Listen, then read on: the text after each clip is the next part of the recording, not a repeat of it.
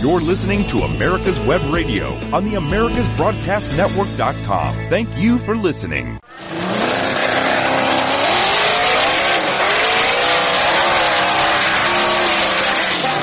You're listening to America's Web Radio. It's time now for the Classic Car Show with Tom Cox and Richard Lentinello. Buongiorno, everybody. Buongiorno. Buongiorno. We say good morning in Virginia, okay? I'm just saying, you know. Well, I don't even know what buongiorno means, you know? I mean, seriously. It All means this go back to chipper- the...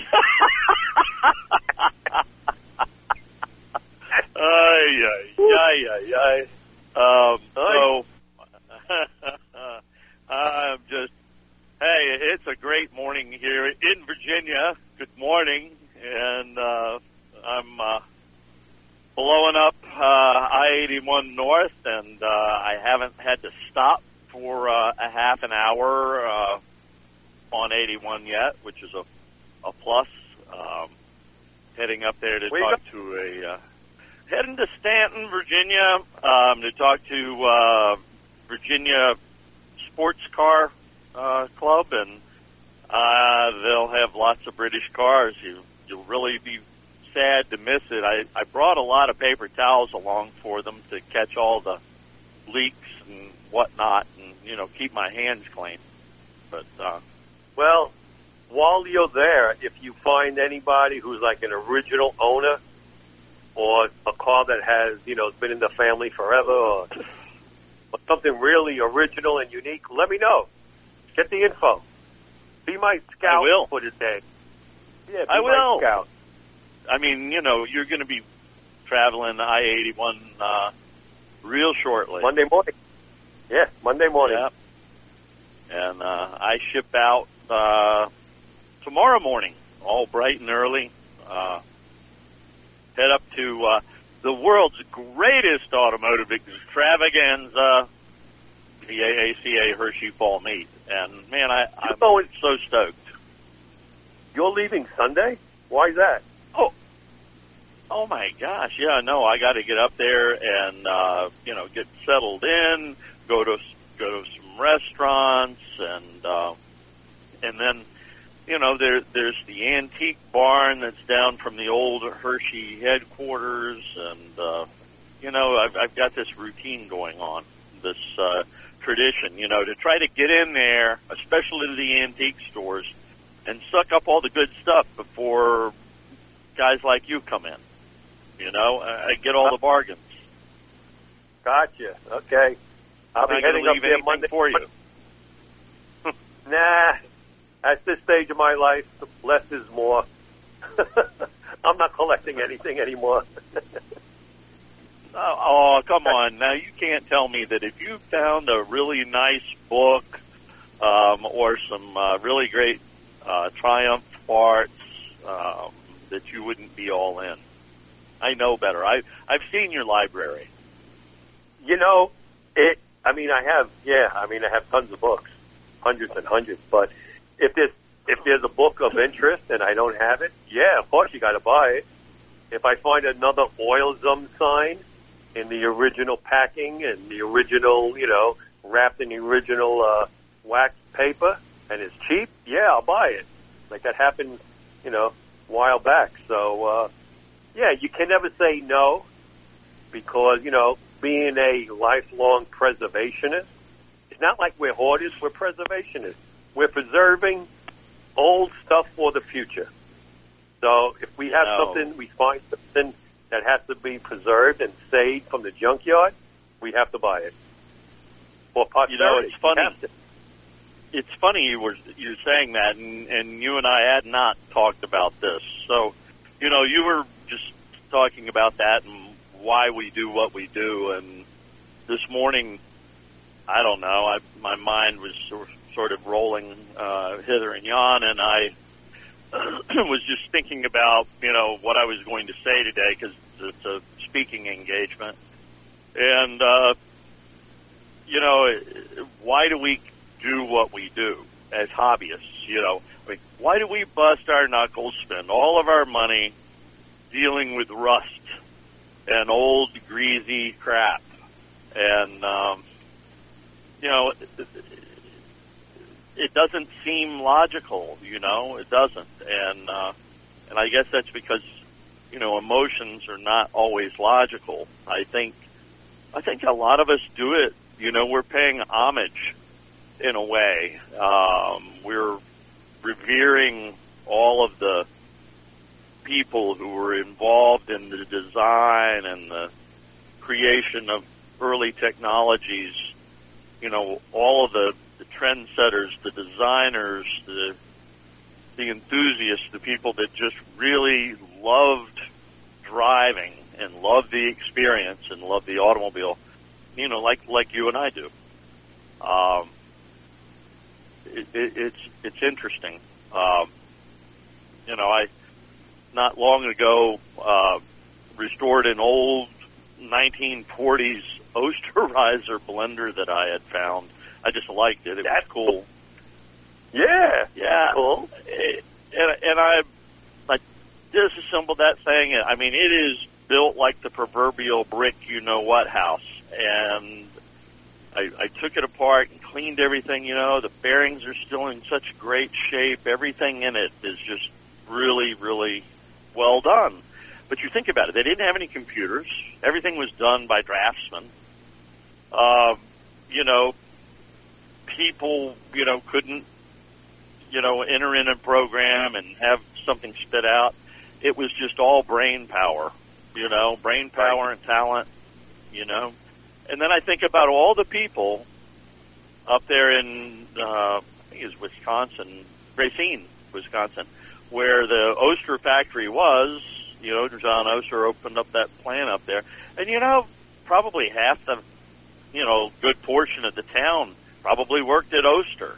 They probably, a lot of them walked to work, and that was their thing, and they took pride in it. Yeah, it's funny you say that. I always wanted to find one of those light green Hamilton blenders that you put the metal cup in. Yeah. That you used to see at the counter at a luncheonette. And, they're a little pricey, but one day I'll find one. I just think they're so cool. Yeah, I mean, when you appreciate mechanical things, it doesn't matter if it's a car, a boat, an old boat engine, or a motorcycle, a toaster, or in your case, a radio. It doesn't matter. We love mechanical things, and we got to save them, preserve them, and restore them for the future. That's our history. All for it. Yeah, it's kind of a mission. I even have an antique pair of Sunbeam electric hedge clippers. Date back to the late 30s. I'm sitting in my. I have a sunroom off the back of my house, and I started putting up some eclectic things that I have. And one of these things, I made a shadow box of. My grandfather was a barber, and when he started in the business back when he lived on the island of Lampedusa in the Mediterranean, he started buying all those German razors, with the alabaster handles. And I have a bunch of his that I saved because everybody wanted to throw them out. And I polished them up, and I have them in a shadow box, and they're on the wall. And then when I moved into this house, there must have been, a previous owner was a fisherman. I found all these old vintage lures. So I have those hanging on the wall, too. I mean, how could you throw this stuff out? I mean, the craftsmanship alone on these things is just amazing. So, when you like old cars, you like everything that's mechanical or anything that's of substance. Took cool stuff. Talent. Yeah, it took talent, craftsmanship, forethought. Yep. You just appreciate it. People that were striving for excellence, who were, wanting to do something that was important in their minds. Right. And get out of here. My grandfather was a barber too. He was? He was. I kid you not. At one time, my grandfather owned a barber shop in. I think it was Williamston, North Carolina, and it was called the City Barber Shop. and it actually went from one block all the way through to the next. It had like 10 chairs in it. But yeah, he was a barber vast majority of his life. At one time, back during the Great Depression, he had a small grocery store. But even then, he cut hair and cut my hair all the way up until almost the time that he passed away. Crazy thing about it, yeah, go ahead. No, I was just saying, all those memories of your grandfather and the barber shops, and I used to spend many Saturdays working the cash register at my grandfather's barber shop, which was on Remsen Street in downtown Brooklyn, right across from the court. And all the lawyers used to come in there. Before Mario Cuomo was the governor of New York, he used to come into my grandfather's barber shop every 2 weeks. The previous governor, Terry, he used to come in. I mean, all these people. And, just great memories. Yeah, well, mine were great memories. I remember my grandfather when I was just a little kid, and I was really small, but remember him always saying he was going to give me a Beatle haircut, like the Beatles. But, and then when I got older, and he passed away when I was 14, and but he was cutting my hair almost all the way up to that point, and he was starting to get shaky, really shaky. Yeah. But I couldn't stop going to him because it would be an insult not to go to him. But I'd come out of there. I mean, he did a pretty good job, but he would like clip the tops of my ears and stuff. I had blood coming off me. He's like, "Oh, that'll stop in a minute." You know, it's kind of crazy, but that's funny. I didn't realize that. So there's just one more thing you and I have in common. Yeah, you're right. I mean, I remember well my grandfather. Like I said, he was from the Mediterranean, and he would always say in his broken English, "That's a man. He's a very successful. He has a Cadillac." Like that was of success, a Cadillac. It's so funny.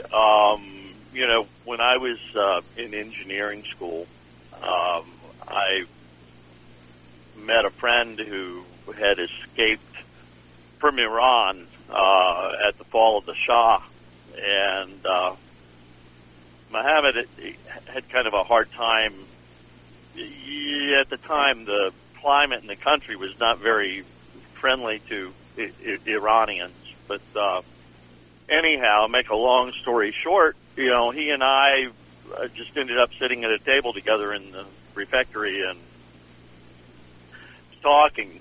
And, we just started talking about Iran, started talking about America and this and that. I was like, "So what did you think?" He goes, "I thought every American smoked a big cigar and drove a Cadillac." Yeah, that's the vision the world has of us. Yeah. Big cigars and Cadillacs. Yeah. So fun.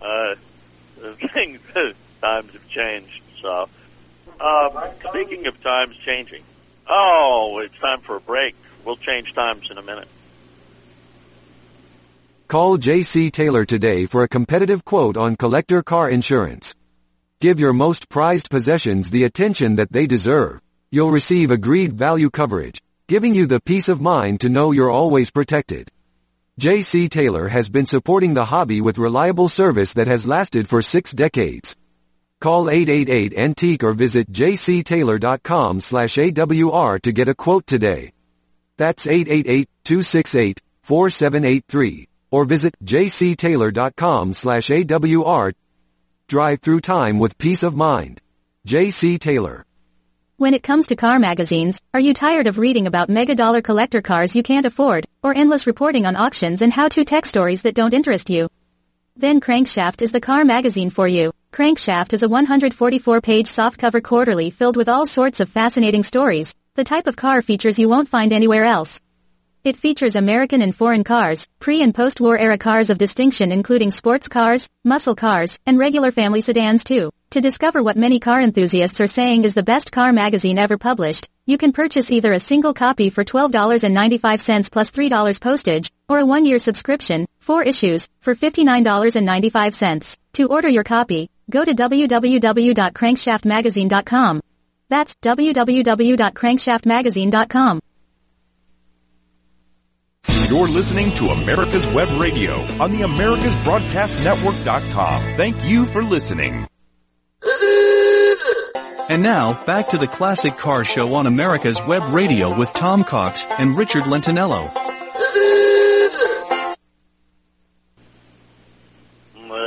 Okay, so what's on the agenda today? What do you like to talk about? Triumph, Hudson, Packard? Triumph.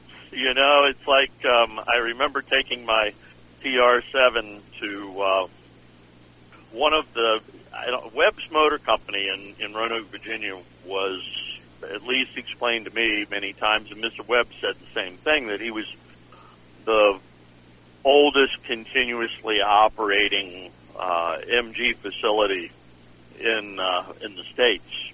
And so, anyhow, I can't remember his name. Mechanic who worked there, been there forever. It's all he'd ever done his entire life is work on British cars, British sports cars. And I had this TR7, and it had the really kind of wacky Zenith carburetor with the coolant actually that goes through the carburetors.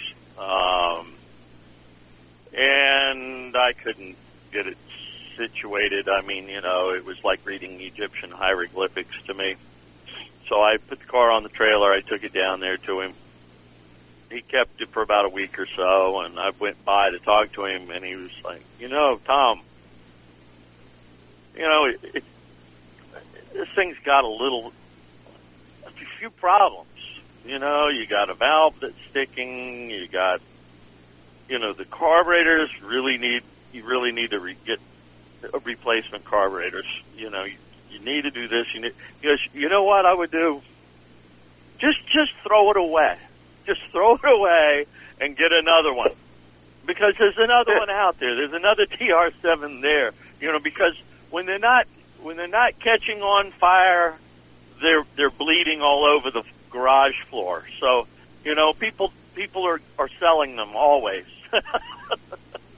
So, too funny. Anyway. Too funny. Throw it away. Get another one. You break your mind off. Get rid of it. So, anyways, a lot of people are unaware that my real entry, you know, apart from just being, you know, day-to-day hobbyist, as most people know, I'm very active in the hobby, and, you know, I've been an advocate for the hobby. I just love it. It's, you know, my home away from home. But, you know, that started many years ago when I began to read about legislative issues that were going on. We had the original, not the Obama era, but the original cash for clunkers programs, the scrappage programs that were instituted in California and a few other places, whereby what were termed gross polluters, whether they were refineries or factories or what have you, could, instead of cleaning up their own stacks, they could just buy a bunch of old cars and crush them, and they would get credit for taking the estimated amount of emissions off the road by crushing and destroying all those old cars.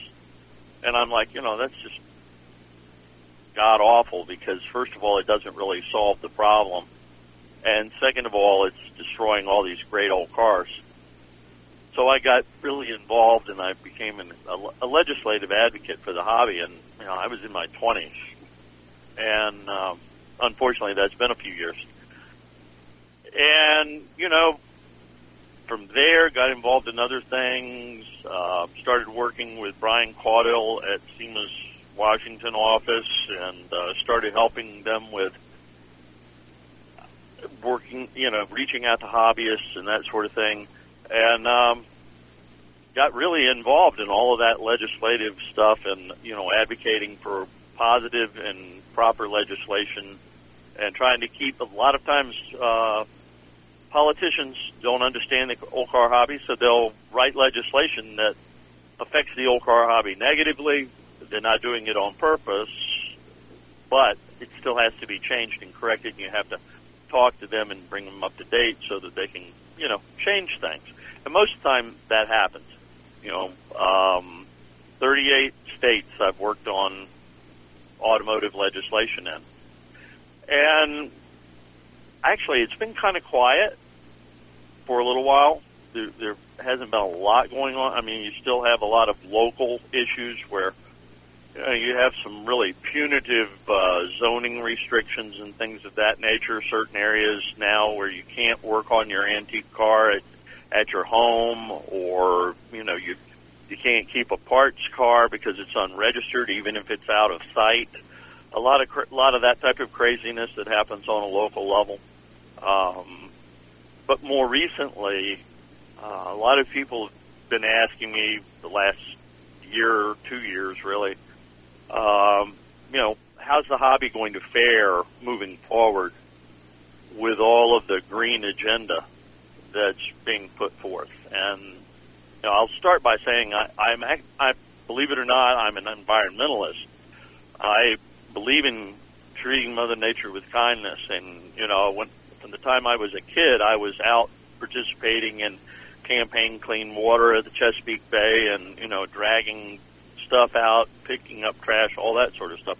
Not talking about being a bad steward, but so recently, the California Air Resources Board, which is the body that oversees all of the regulation, emissions regulations, and that sort of thing, that has so much to do with the automobile industry and affecting it.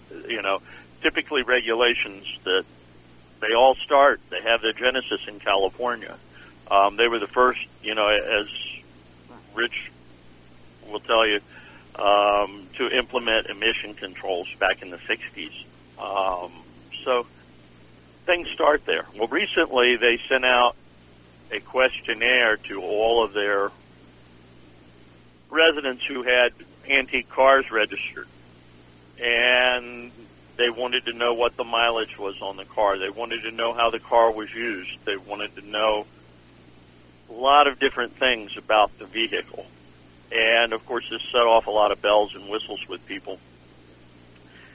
And they began to get concerned, and the state came back and said, look, we're just doing surveys. We want to better understand, particularly right now, evaporative emissions, just fuel and the type of emissions that are coming from fuel and these older vehicles that don't have evaporative emissions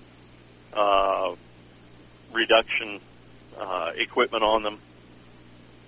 And they sort of blew it off. I read an article by Hemmings. They did the same thing. They sort of just blew it off. It's like, it's no big deal. They're just doing a survey, yada, yada, yada.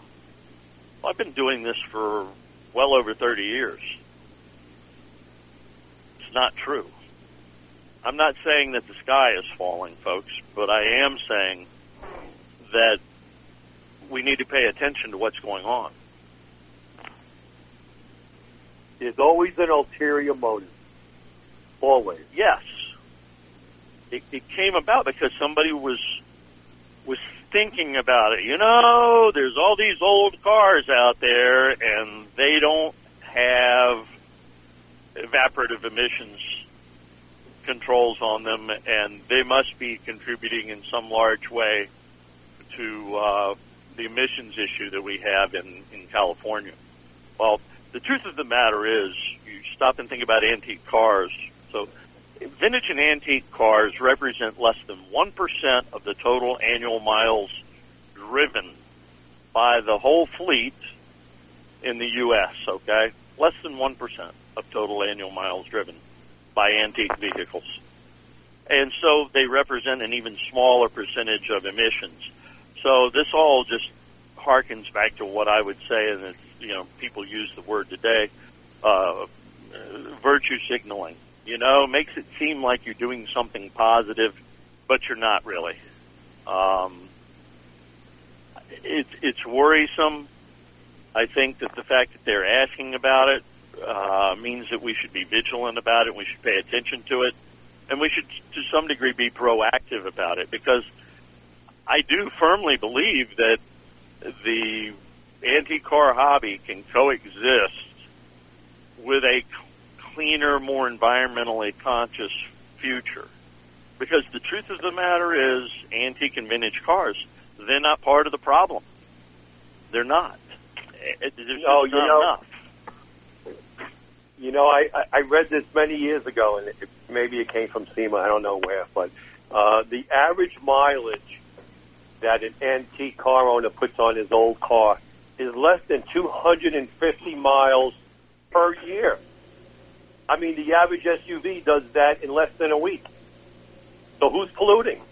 And besides, when you own an antique car or an old car, you're always on top of things. You're always making sure that it runs its optimal best. You're always changing the spark plugs and the oil because you want to preserve it.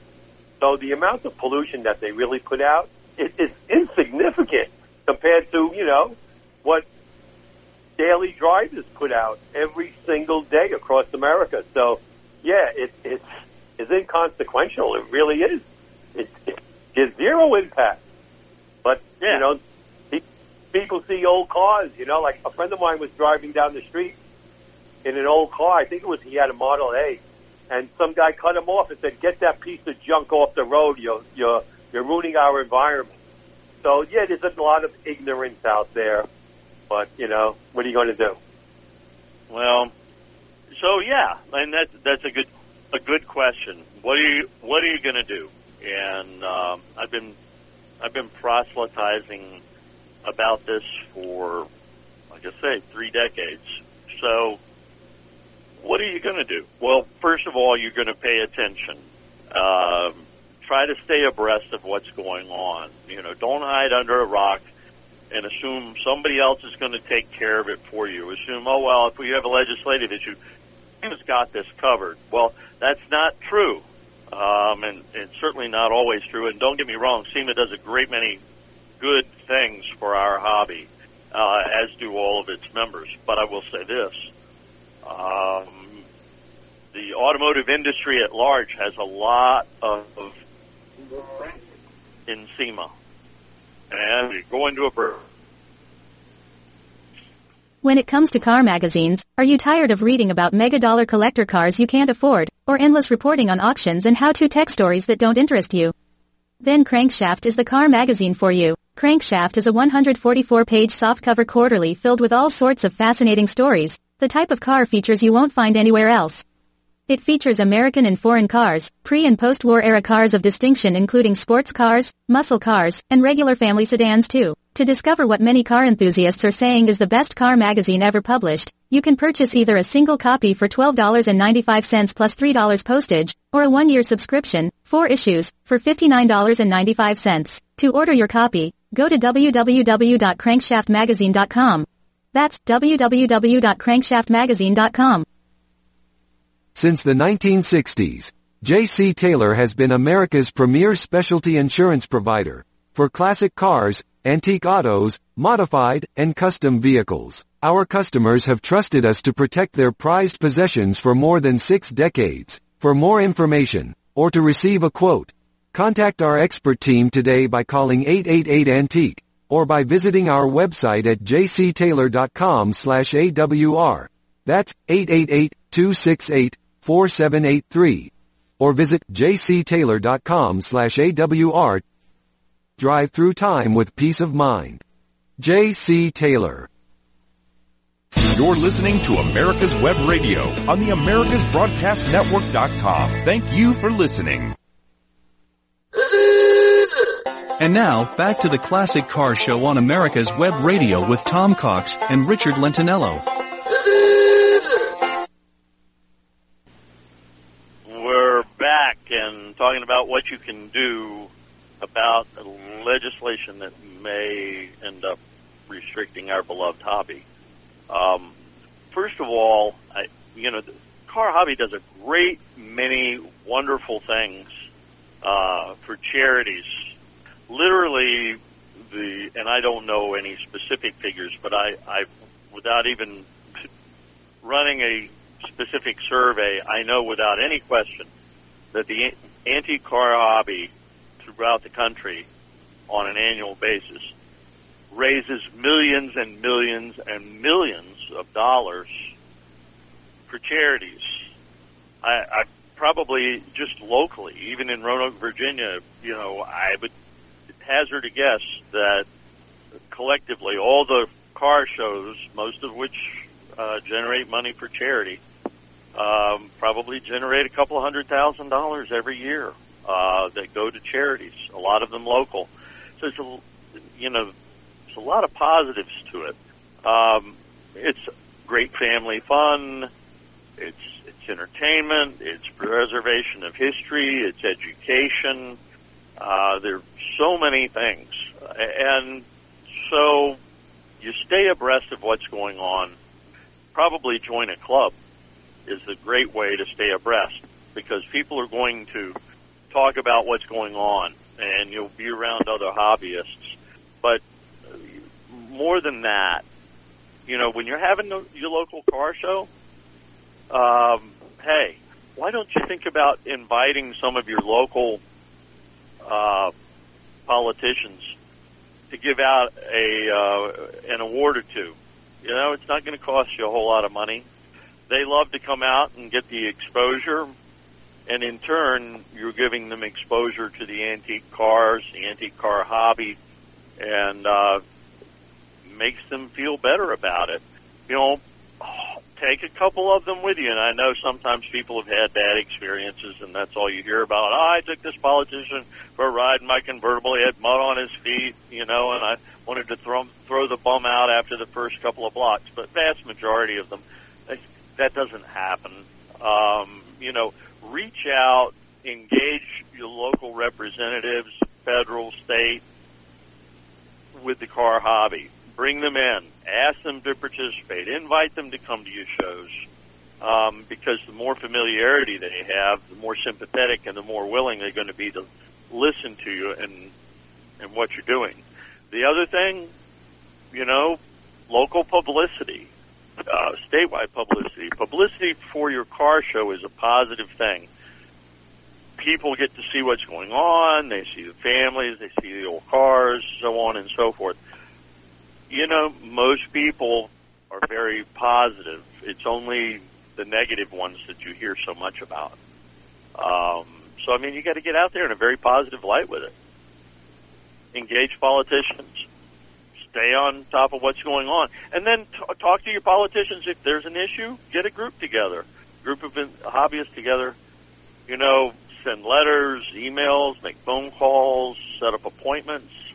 But above all, always be respectful. Be nice. Be friendly. You don't want to call people up and tell them, what the hell are you doing with my old car, you bum? You need to be the hell out of office, Who elected you, You don't want to do that, because that's just going to lose the battle. Yeah, you got to fight back. I guess about 15 years ago, when I lived in Vermont, in front of my garage, I had parked my 61 Pontiac Ventura bubble top. And, the car didn't look that great. It kind of looked disheveled. But it ran. It wasn't licensed, though. And, it had some rust issues, but it was complete. It wasn't a junker. And I got a letter from the local congressman, or whoever he was, saying that it's an eyesore to the neighborhood, and it needs to be removed within 30 days. So I tracked down where he lived, And sure enough, on the side of his house, in clear view of the road, he had several old trucks. He had an old boat. He had an old motorhome. And he had all these ladders and all this stuff. I took pictures of it, and I wrote a letter to the Bennington Banner newspaper, and I blasted him about his hypocrisy. Well, guess what? I never heard from them again. So you got to fight back. Right. Oops. Yeah, you got to fight back. You really do. You just can't, take a back seat and expect someone else to do all the dirty work for you. So if you see something that's going on, if you get a letter from the town saying you have to do this and move your cars, you got to fight back. And of course, we don't want our neighborhood to look like, I don't know, like a third world country with junk piled up. That's disgusting, But these old cars to me are just an easy target, and I don't know why. A lot of people in this country do not appreciate our history. They don't appreciate our past. And the transportation industry is a big part of our history and the past of this country, which is what made us so great. We had great automobiles. They're revered around the world and in Cuba and all over. But for some reason, a lot of Americans just, if it's not new, they want it destroyed. And that's sad. Well, the other part, another thing, and you sort of touched on it earlier, but when it comes to newer vehicles on the road, daily drivers, something like 40% of them create 90% of the emissions. 40% create 90% of the emissions. And what's the reason for that? Poor maintenance, computer systems that aren't functioning properly, various issues, a lot of them electronic, that are causing the emissions. So, a well-tuned old car doesn't put out as much in the way of VOCs as a car that's, newer, but has a system that's not operating properly. And, anybody that has a computer, we all know, they're not fail-safe. There's always something going on. So, anyway, it's a big deal. You need to be involved. You need to stay abreast of it and be involved with a car club, other people, so that you can understand what's going on. I will say this. To this point, in all of those years of being involved in legislative advocacy for the hobby, we've never lost a fight. Never lost a fight to have better legislation passed or to have legislation modified to reasonably accommodate the antique car hobby. So again, I'll tell you, sky's not falling. And this is not a party-affiliated thing. It is a bipartisan thing. Democrats and Republicans and independents, they're car hobbyists. So it's not a party-related thing. I know a lot of times we're very quick to point fingers. And, is it an ideological thing? Yeah, I think these days there's no doubt it's an ideological thing. In fact, I sent it to you. I saw a post the other day that was talking about emissions and green transformation and so on and so forth, and it was on a car enthusiast's Facebook page. And one of his Facebook friends posted, and the guy was a car hobbyist. He's talking like, hey, we must accept the fact that our antique vehicle hobby is spewing death and destruction to our world. And so we need to get busy building museums. It's like, hello, what the heck is wrong with you? Talk to those people. If you know those people, talk to those people if they can be talked to. Some of them can't be. You're wasting your time. But you know what? What an idiotic statement to make. There are so many other things that can be done to improve the environment than dealing with old cars that are a non-issue, and this idiot seemed to think that they're an issue. Spewing forth death was the quote, and it's like, are you out of your ever-loving mind, you know? Hey, the rest of the world needs to clean up their act, too. You know, American automobile emissions have been going down steadily since the 70s, okay? So our air is getting cleaner here, but it's not getting cleaner in China. It's not getting cleaner in India and other underdeveloped nations, but we seem to be giving all of those folks a pass, you know. And the fact that anybody could point a bony finger of indignation at our antique cars and say that they're spewing forth death, I don't know, man, really turns me off and ticks me off, you know.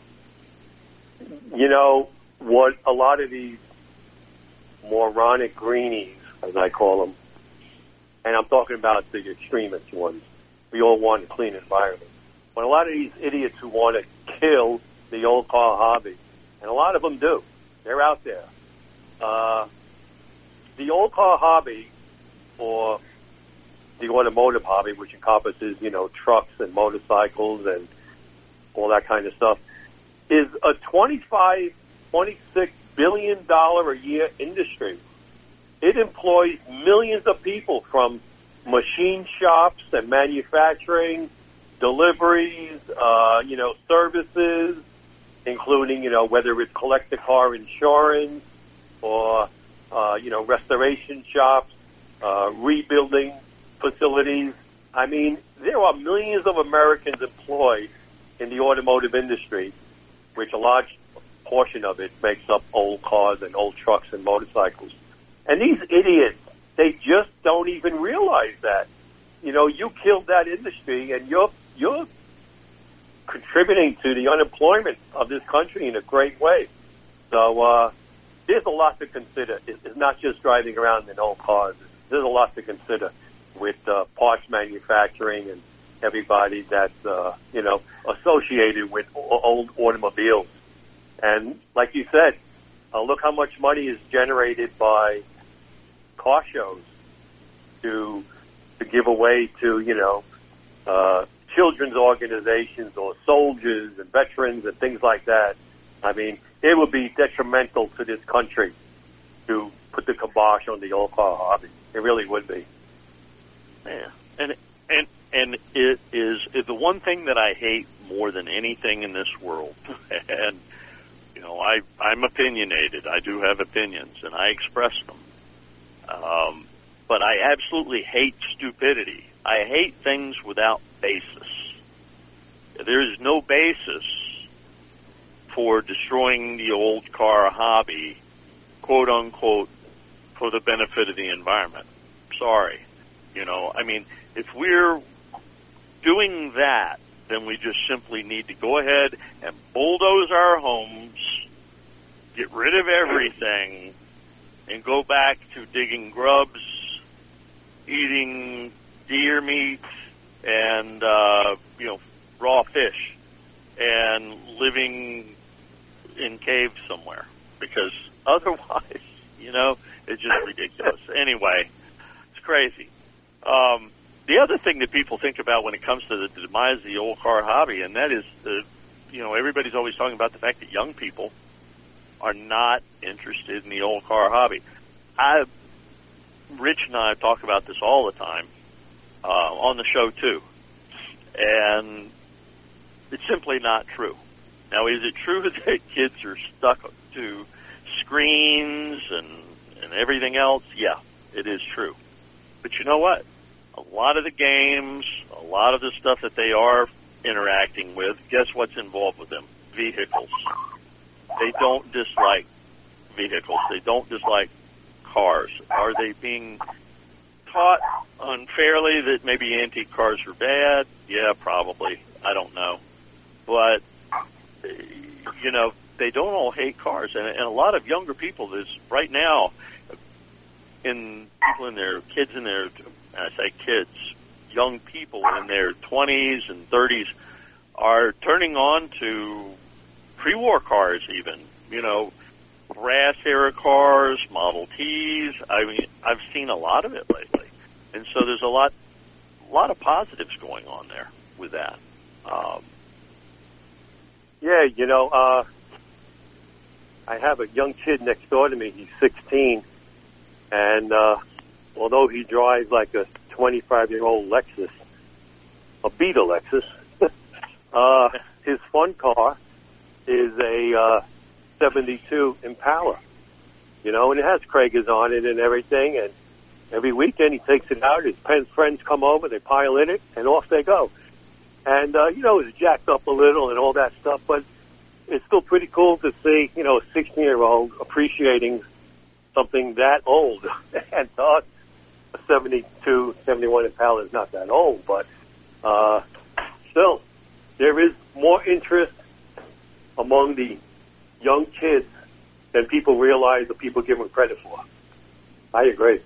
You go to Cars and Coffees and Cars and Caffeine and all these different car shows they have early in the morning on a Saturday or Sunday, and it's filled with people under 30. Filled. And yeah, a lot of them may be driving Hondas and, things like that, Subarus.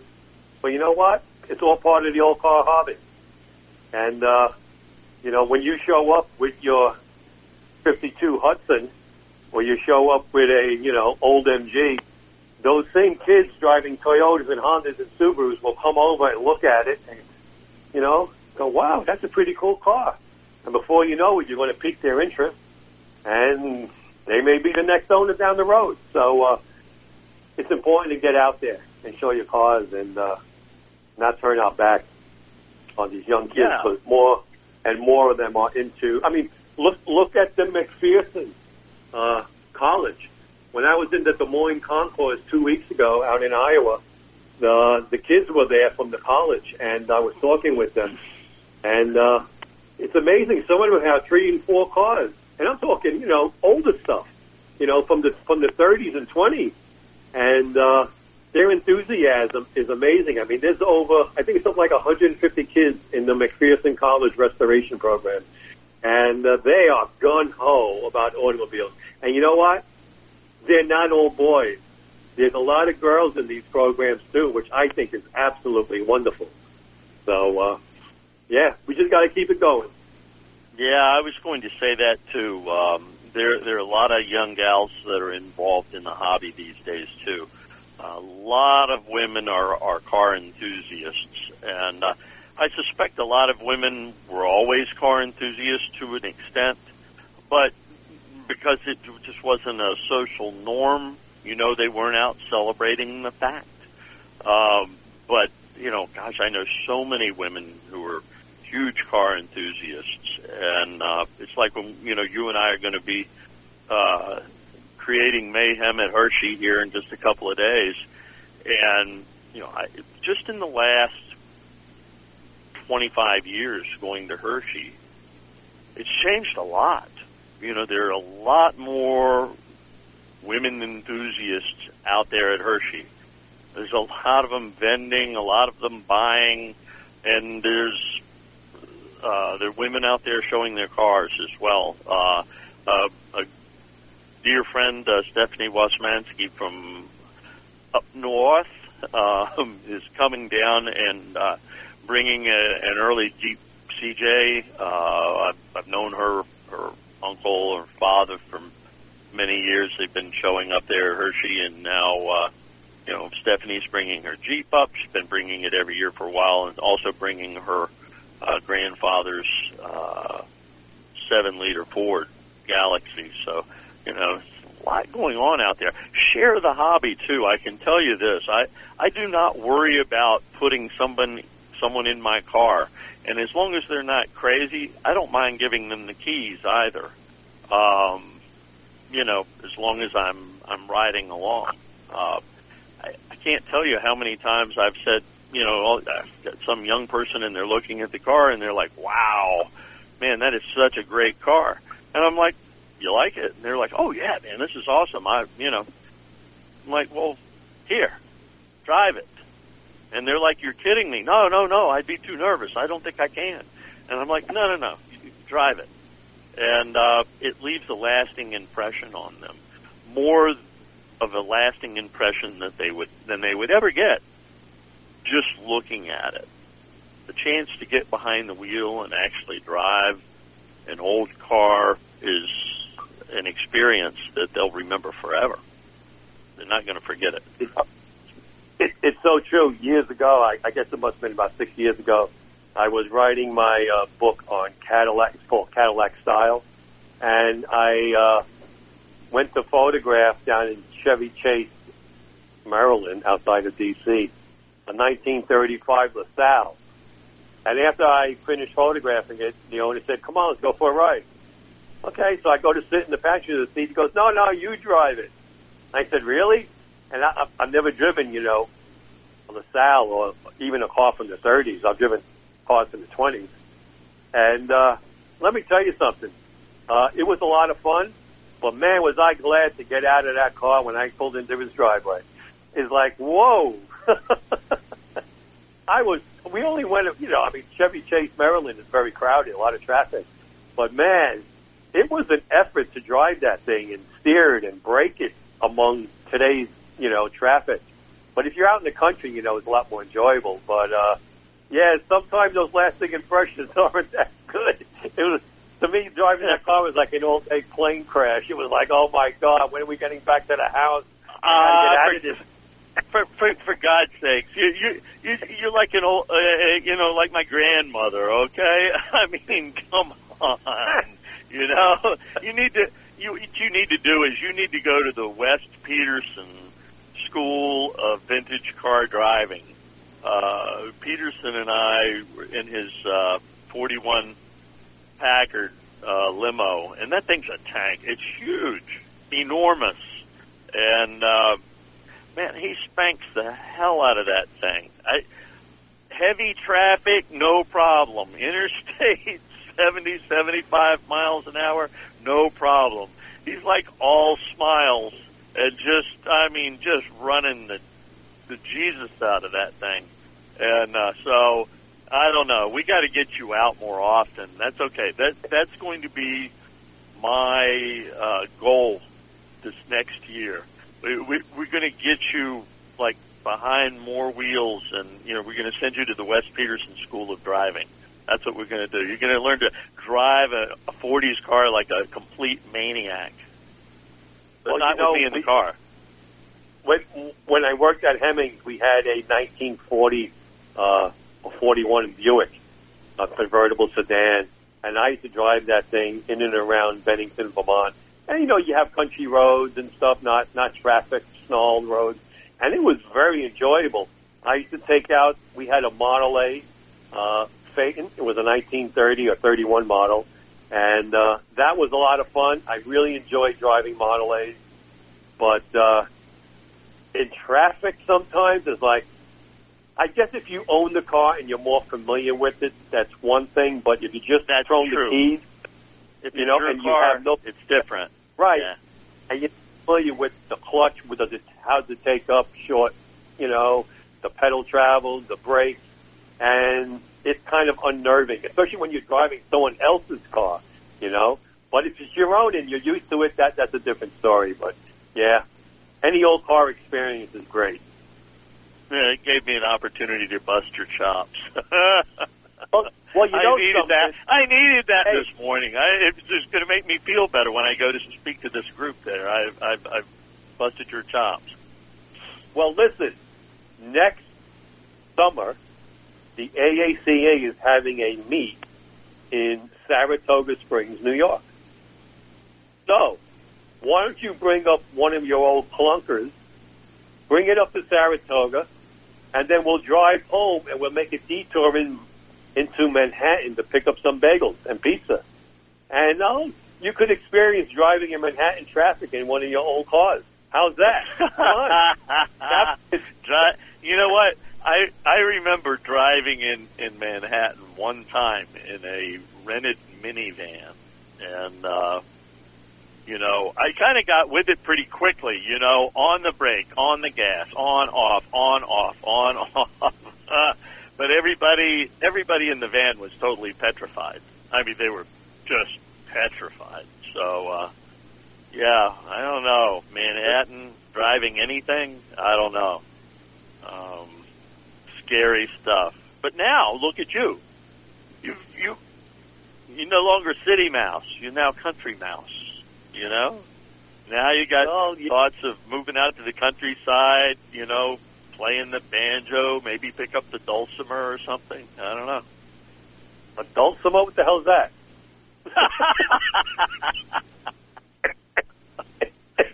Give it another 6 months. Give it another 6 months to a year. You'd be like, man, I was at this fair and they had this instrument and it just spoke to me. No mandolins down here, let me tell you. But, yeah. Wow. So, well, we're going to be at Hershey. We want, yeah, yep. We're going to be in Hershey. Got to have, yep. No, I'm looking forward to it. I'll be picking up my rental van tomorrow afternoon, and I'll be loading up all my books and magazines that we're going to promote. We're in space CV-59 in the South Chocolate Field. And come on by. I'm even bringing some car parts. Like I have some old Pitman arms, and I have an Edelbrock 4-barrel carburetor, brand new in the box, never used. How's that? And those things go for like $450. Yeah. I'll probably be selling it for $200, brand new. I don't care. Get rid of it. I have a whole dashboard and speedometer from a 61 Pontiac. I'm bringing that. Get rid of it. You know, I got all this stuff laying around. What am I going to do with it? My kids don't want it. So, bring it to Hershey, sell it cents on the dollar, make someone happy. Send it on down the road, you know. I mean, you know, and that's really exciting stuff you're bringing. I've been, you know, just yearning for some Pitman arms. I'm telling you. You know, that's going to be a hot item. People are going to be like 10 deep. Oh, no, it's almost over with, folks, but I'm going to tell you what. Come by and see Richard and I. I'm in the green field. Richard's in chocolate. And, look, hope we see everybody out there. Rich and I will be spending some time hanging out, too. And it's just going to be great. It is Christmas in October, folks. Go to Hershey. And the car show on Friday is what, Rich? It's free. It's free. Free. We love free. So everybody have a safe journey to Hershey, and we'll see you next week. Take care, folks. See you then. Be good, everybody. Bye. You're listening to America's Web Radio on the AmericasBroadcastNetwork.com. Thank you for listening.